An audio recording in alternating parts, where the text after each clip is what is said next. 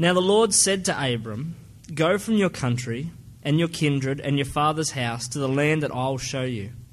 And I'll make of you a great nation, and I'll bless you and make your name great so that you will be a blessing. I'll bless those who bless you, and him who dishonors you I'll curse. And in you all the families of the earth shall be blessed." So Abram went, as the Lord had told him, and Lot went with him. Abram was 75 years old when he departed from Haran. And Abram took Sarai his wife, and Lot his brother's son, and all their possessions that they'd gathered, and the people that they'd acquired in Haran, and they set out to go to the land of Canaan.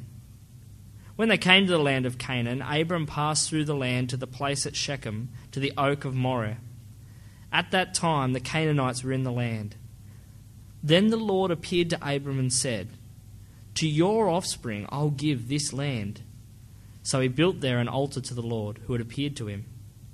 From there he moved to the hill country on the east of Bethel, and pitched his tent, with Bethel on the west and Ai on the east. And there he built an altar to the Lord, and called upon the name of the Lord. And Abram journeyed on, still going towards the Negeb. I don't know how many of you watched Q&A a week ago. How many did see Q&A a week ago with Archbishop Peter Jensen there? It was really obvious, wasn't it? And Peter Jensen mentioned it, that there's a clash of worldviews happening in our culture at the moment, fairly significant. There's a great divide between the Christian worldview and the worldview promoted by our cultural elites, a great divide. And look, it seems that God is doing something in Australia and making it increasingly clear who is a Christian and who's not. And I think that's great for our evangelism. People are now coming out, and they're not now just saying, "Look, I'm a Christian." Okay, the panel was a bit stacked, and perhaps the audience was stacked as well, as is wont to be in those programs. But I still think it holds true that God is actually starting to separate, and that'll be great for our evangelism. We'll know who's a Christian and who's not. But when the cultural elites of our society say, as one particular panellist did, that Christianity is out of date and a relic of the past, and it's also primitive, what they're really saying is that my culture is the very best culture there's ever been. And my time in history is the best time in history. And it's not, because 100 years from now, the things that the culture criticises Christianity for will be laughed at, will be irrelevant. In 410 AD, Rome was sacked by the barbarians, if you know a little bit of your history, and the elites of the Roman culture at the time criticised Christianity. They blamed Christianity. And Augustine wrote this book, The City of God, to counter those attacks. And if you read it now, you'll struggle a little bit with it, because the issues that he addressed at that time are no longer relevant today. People argued that Rome had fallen because Christianity had weakened it. And the two main reasons that were given were, firstly, Rome betrayed its gods when it turned to Christianity, and these gods were now punishing Rome. And secondly, Christians were taught to renounce the world, and this led to them not serving the state. That's why Rome fell. Well, those reasons will be laughed at today. And in 100 years from now, the criticisms of Christianity today will also be consigned to the dustbin of history. Read Augustine's Confession, if you read that particular book. And if you're a Christian, you'll say yes to that. When was that written? The same time, hundreds, thousands of years ago. You say yes to that. You say, yes, this man is a brother of mine in Christ, because it's exactly the same faith we believe today. Biblical Christianity will never go out of date. 100, 200, 500 years from now, there will still be hundreds of millions of people who believe what we believe. The opinions of our cultural elites will be out of date faster than you know. But biblical truth, as the Bible tells us, will endure, as Jesus tells us will endure. In fact, it won't simply endure, it'll actually prosper. Yes, there will be stiff opposition, but it will prosper. Why? Because it's actually founded on God's promises. And here in Genesis 12, we have the great promise of God. God's whole purpose and mission is summarized in these verses, these few verses. His promise to bless the nations through Christ, the seed of Abraham. And the rest of the Bible, in fact, the rest of history, the history of the world, is simply the unfolding of this great promise. And so today, here in Australia in 2012, thousands of years later, you and I and the churches that we're part of are actually a testimony to that, aren't they? Our churches are a testimony to God's faithfulness to that particular promise. We wouldn't be here today if God hadn't made that promise to Abraham. We're the fulfillment of that promise. God has blessed the nations through Abraham's seed, Jesus Christ. And what we see here in Genesis, in this story of the call of Abraham, is at the very heart of the gospel that we believe and we preach and we witness to. It's the mission of God through the gospel. So let's take a closer look. The first thing we see here is the kindness of God. Look at verse 1. The Lord said to Abraham. The verse is actually very difficult to explain. It's not easy to, it's not hard to understand, but it's actually very difficult to explain. Why should God speak to Abram? Why should God speak to anyone after Genesis 11? Why should God bless the nations after Genesis 11? Think about it. In Genesis 1 to 11, you have three major crises. You have the fall, the original rebellion of the man and the woman in the garden against God's rule. And then you have the story of the flood. The violence and corruption across the world is so intense that God destroys it in a great flood. And then you have the tower, where man in his arrogance says, we've got the knowledge, we've got the technology, we can do what we want, there won't be any, we can solve all our problems.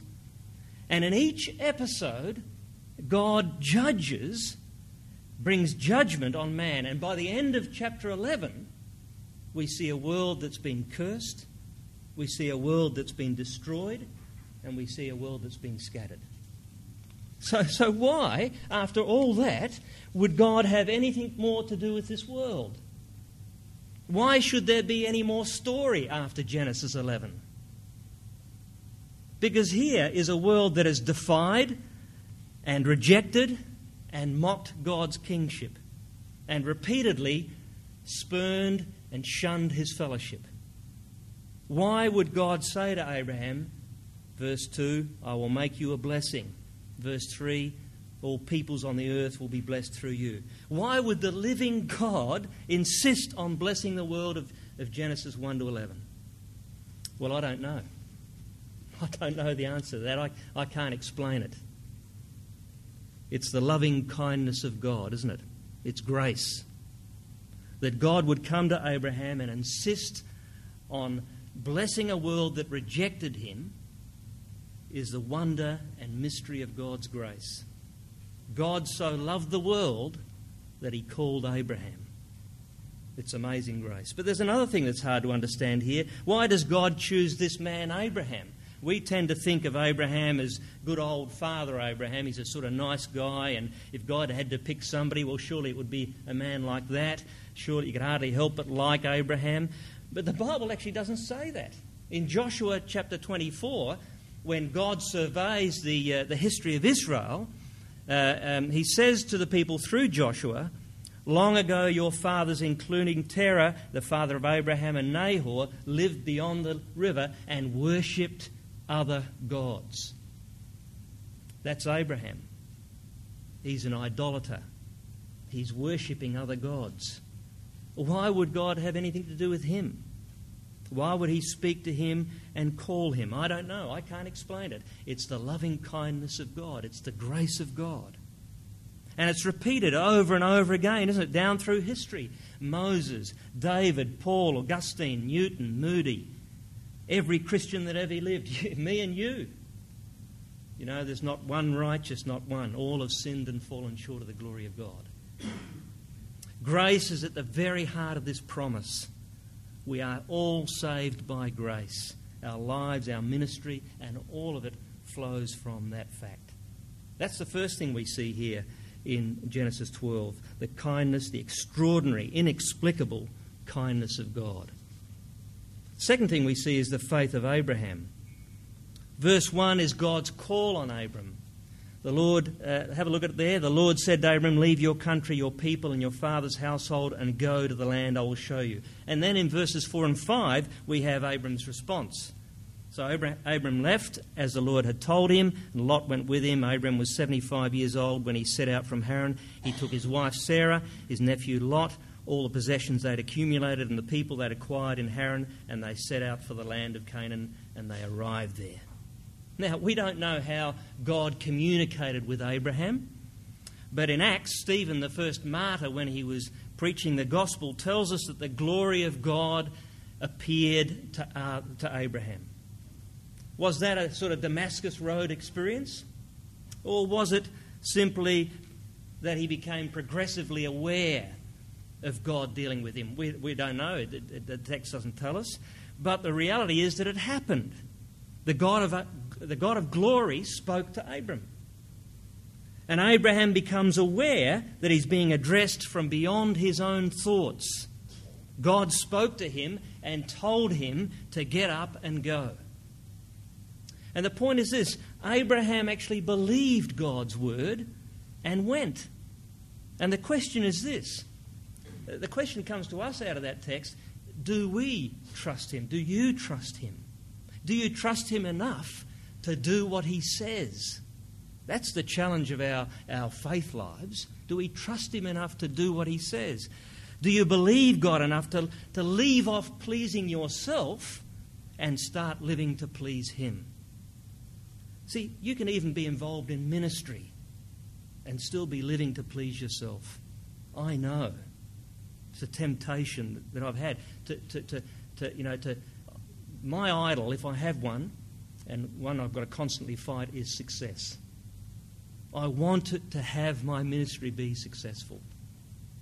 That's an idol. And it's a constant trap. But to believe God's word is more than just intellectual assent to the ideas. It actually requires action. It requires putting aside those idols. We put God's word to the test. And that's what Abraham did. That's what it means to be a Christian, to stop living to please yourself and to start living to please God. See, faith is being sure of what we hope for and certain of what we do not see. We're not there yet, are we? We're not there yet. God promises us a new world, and Jesus demonstrated that new world to us when he came in his ministry on this earth. He gave us a taste of it, but we're not there yet.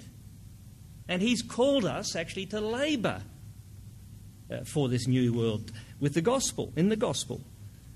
And to be a Christian is to believe God's word and to live your life based on the promises in God's word. And it's not just a once-only event, is it? It's ongoing. It's a relationship that needs to be worked out every day in the little details of our lives. That's what happened to Abraham. The God of glory appeared to this man who came from nowhere and spoke to him, and Abraham believed that promise and acted on that promise, and wherever he pitched his tent, he built an altar. That's how he kept the relationship alive. It's a faith that rests on God's kindness. It's a faith that's rooted in God's word to Abraham. It's a faith that brought him into a relationship with God. It's a faith that resulted in a dramatic change of lifestyle. And notice how costly God's call was. It's highlighted in everything that Abraham had to separate himself from: his land, his relatives, his father's house, everything that was familiar to him, everything that he'd grown to love. And it's the same for the Christian today. See, the potential cost is exactly the same, isn't it? Because Jesus said in Matthew 10, anyone who loves his father or mother more than me is not worthy of me. And anyone who loves his son or daughter more than me is not worthy of me. And anyone who does not take up his cross and follow me is not worthy of me. The potential cost is exactly the same. Not that it always comes to that, but it could do. And there will always be some cost because we're all idolaters, as I said. The point is, when Jesus Christ takes the place of supreme affection in your life, there will be things that you have to give up, things that you'll have to stop pursuing. We live in a culture which is really great on promises, but really fuzzy on cost, and our politicians, they're marvellous at that, aren't they? And the church can sometimes fall into that same approach in order to win people. And the great danger of living in our time is that the desire for material wealth and comfort can easily push us towards promoting a Christianity that makes great promises at minimal cost. And all you need to do to become a Christian is to give intellectual assent to Jesus. We don't believe that, but the culture pushes us in that direction. But the gospel demands, and in fact the gospel enables you to turn from sin. The gospel demands and the gospel enables you to take up your cross. The gospel demands and the gospel enables you to die to yourself and to follow Jesus.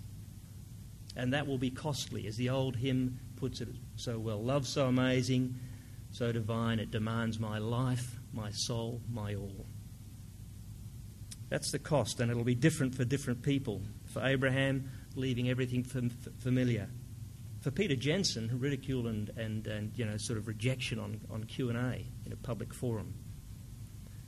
We might wonder, isn't God a little bit cruel to put us under that sort of stress and duress to demand such a cost from Abraham?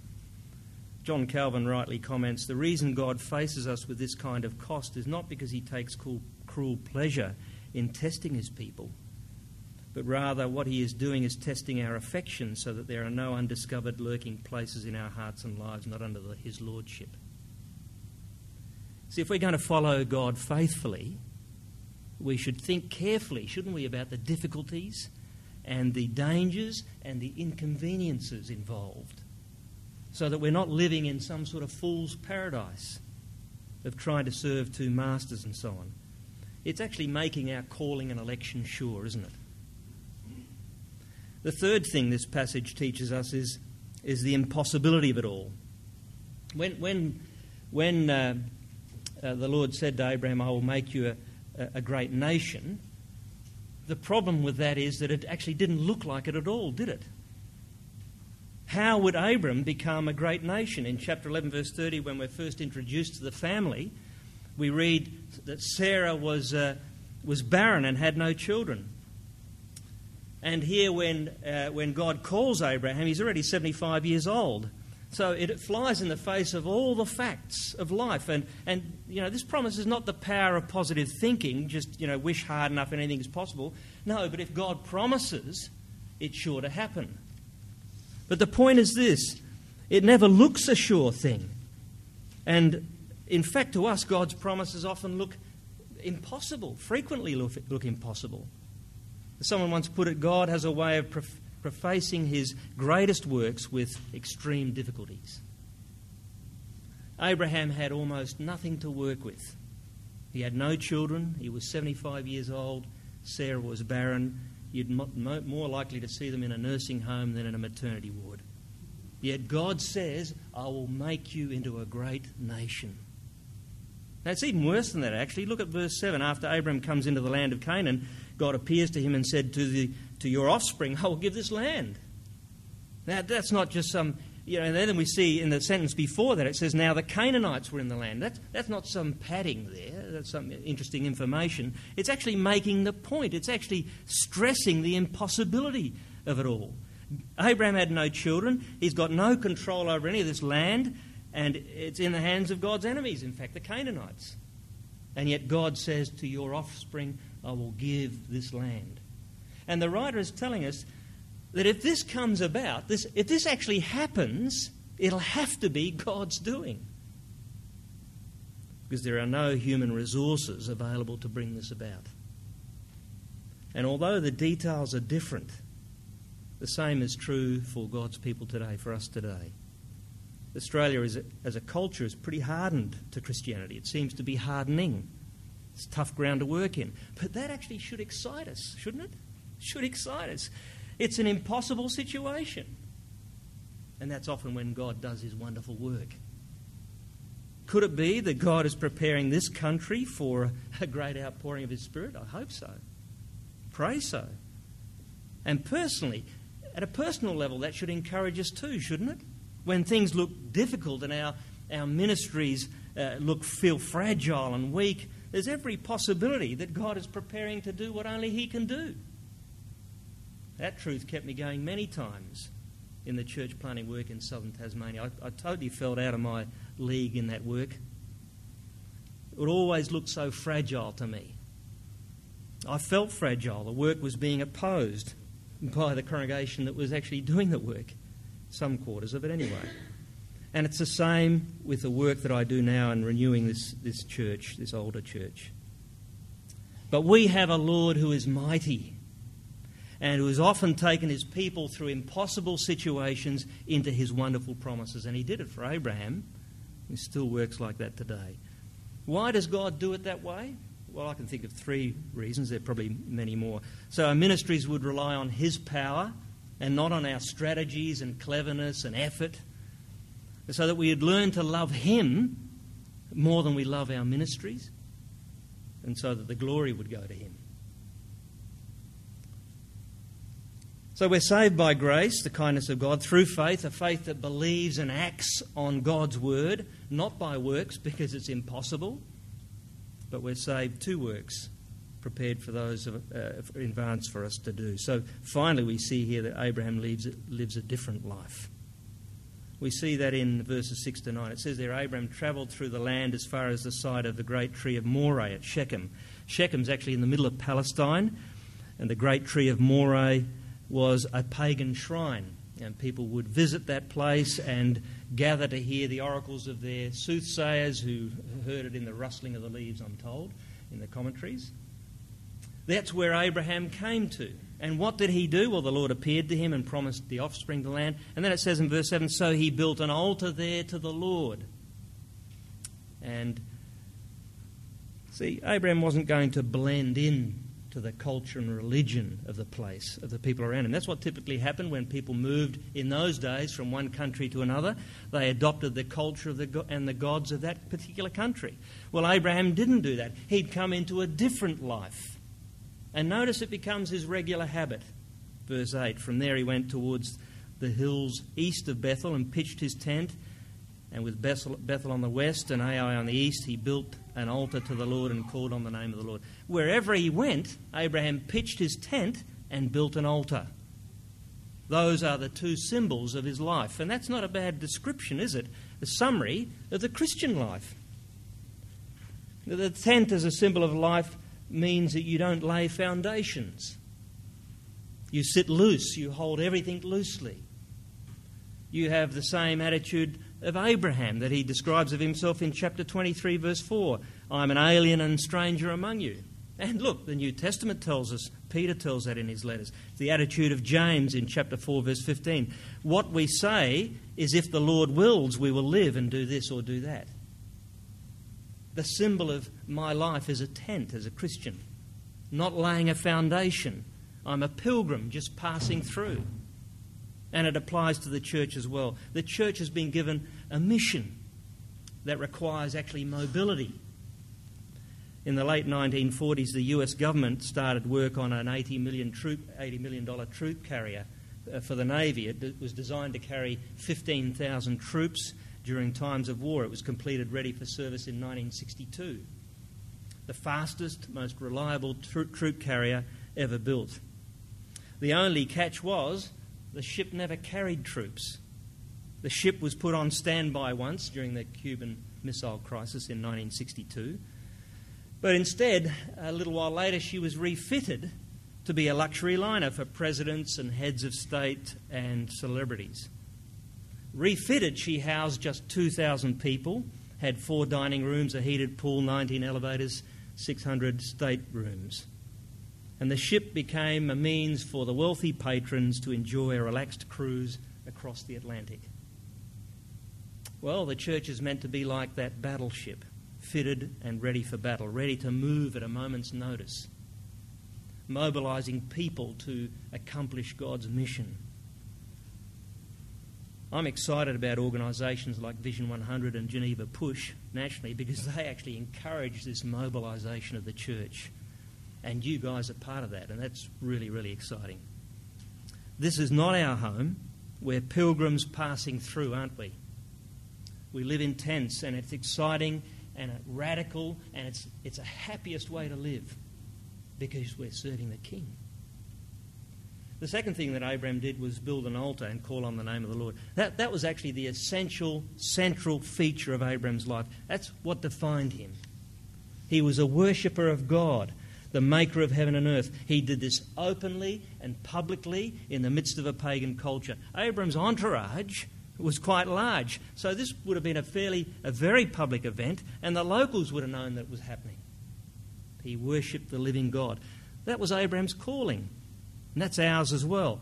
More important than anything we do for God in and through the church plants is that we actually worship him. That we love him above all else. With all our heart, soul, mind and strength. That's the challenge of our lives, isn't it? Everything actually flows from that. All our service and ministry and relationships flow from our love for the Lord Jesus Christ. Does that show in your life? Does that show in your ministry? Is that the very heart of your life? You can be parted from many things. You can be parted from all things, but not from this one thing, your relationship with Jesus Christ. I love being married because it unites me to Ingrid, my wife. In the same way, I love the gospel because it unites me to my Saviour, the Lord Jesus Christ. That's what Abraham experienced, a relationship with the living God. And in the context of that relationship, armed with its great promises of God, he became a blessing to the nations.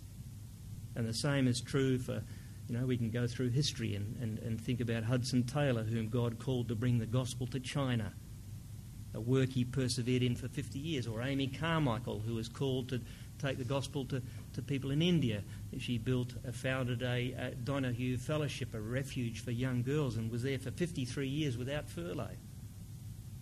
And Jonathan Livingston in Africa, and John Payton's work in the New Hebrides, and Peter Jensen's work as Archbishop of Sydney, and your church planting work wherever you are. Adoniram Judson was a missionary in Burma in the 19th century, and at just 25 years old, he and his young wife became the first missionaries to the people in Burma. He planted the first church in Burma. He translated the whole Bible into Burmese. This man suffered incredibly for his faith. He actually lost 2 wives and a number of his children, and he was often severely ill himself. He was opposed by the Burmese king and local governors. He was often imprisoned and tortured. And at one point in prison, a fellow prisoner said to him with a sneer on his face, "Well, what about the prospect of reaching people for Christ then?" To which Judson replied, "They're as bright as the promises of God." That's just as true today. They're as bright as the promises of God, our prospects of reaching Australia today. I'll leave you with that. Can I pray with you? Father, we thank you for your word. We thank you for the truth that continually encourages us. And Lord, we pray that we won't be discouraged by the culture around us, but see it as a fantastic opportunity to be your witnesses, and that your promises will mean that the nations will be blessed, that Australia can be reached, and that people can hear and will hear the gospel. Help us, give us courage, Lord, to continue to live by faith in the Lord Jesus Christ. And we pray it in his name. Amen.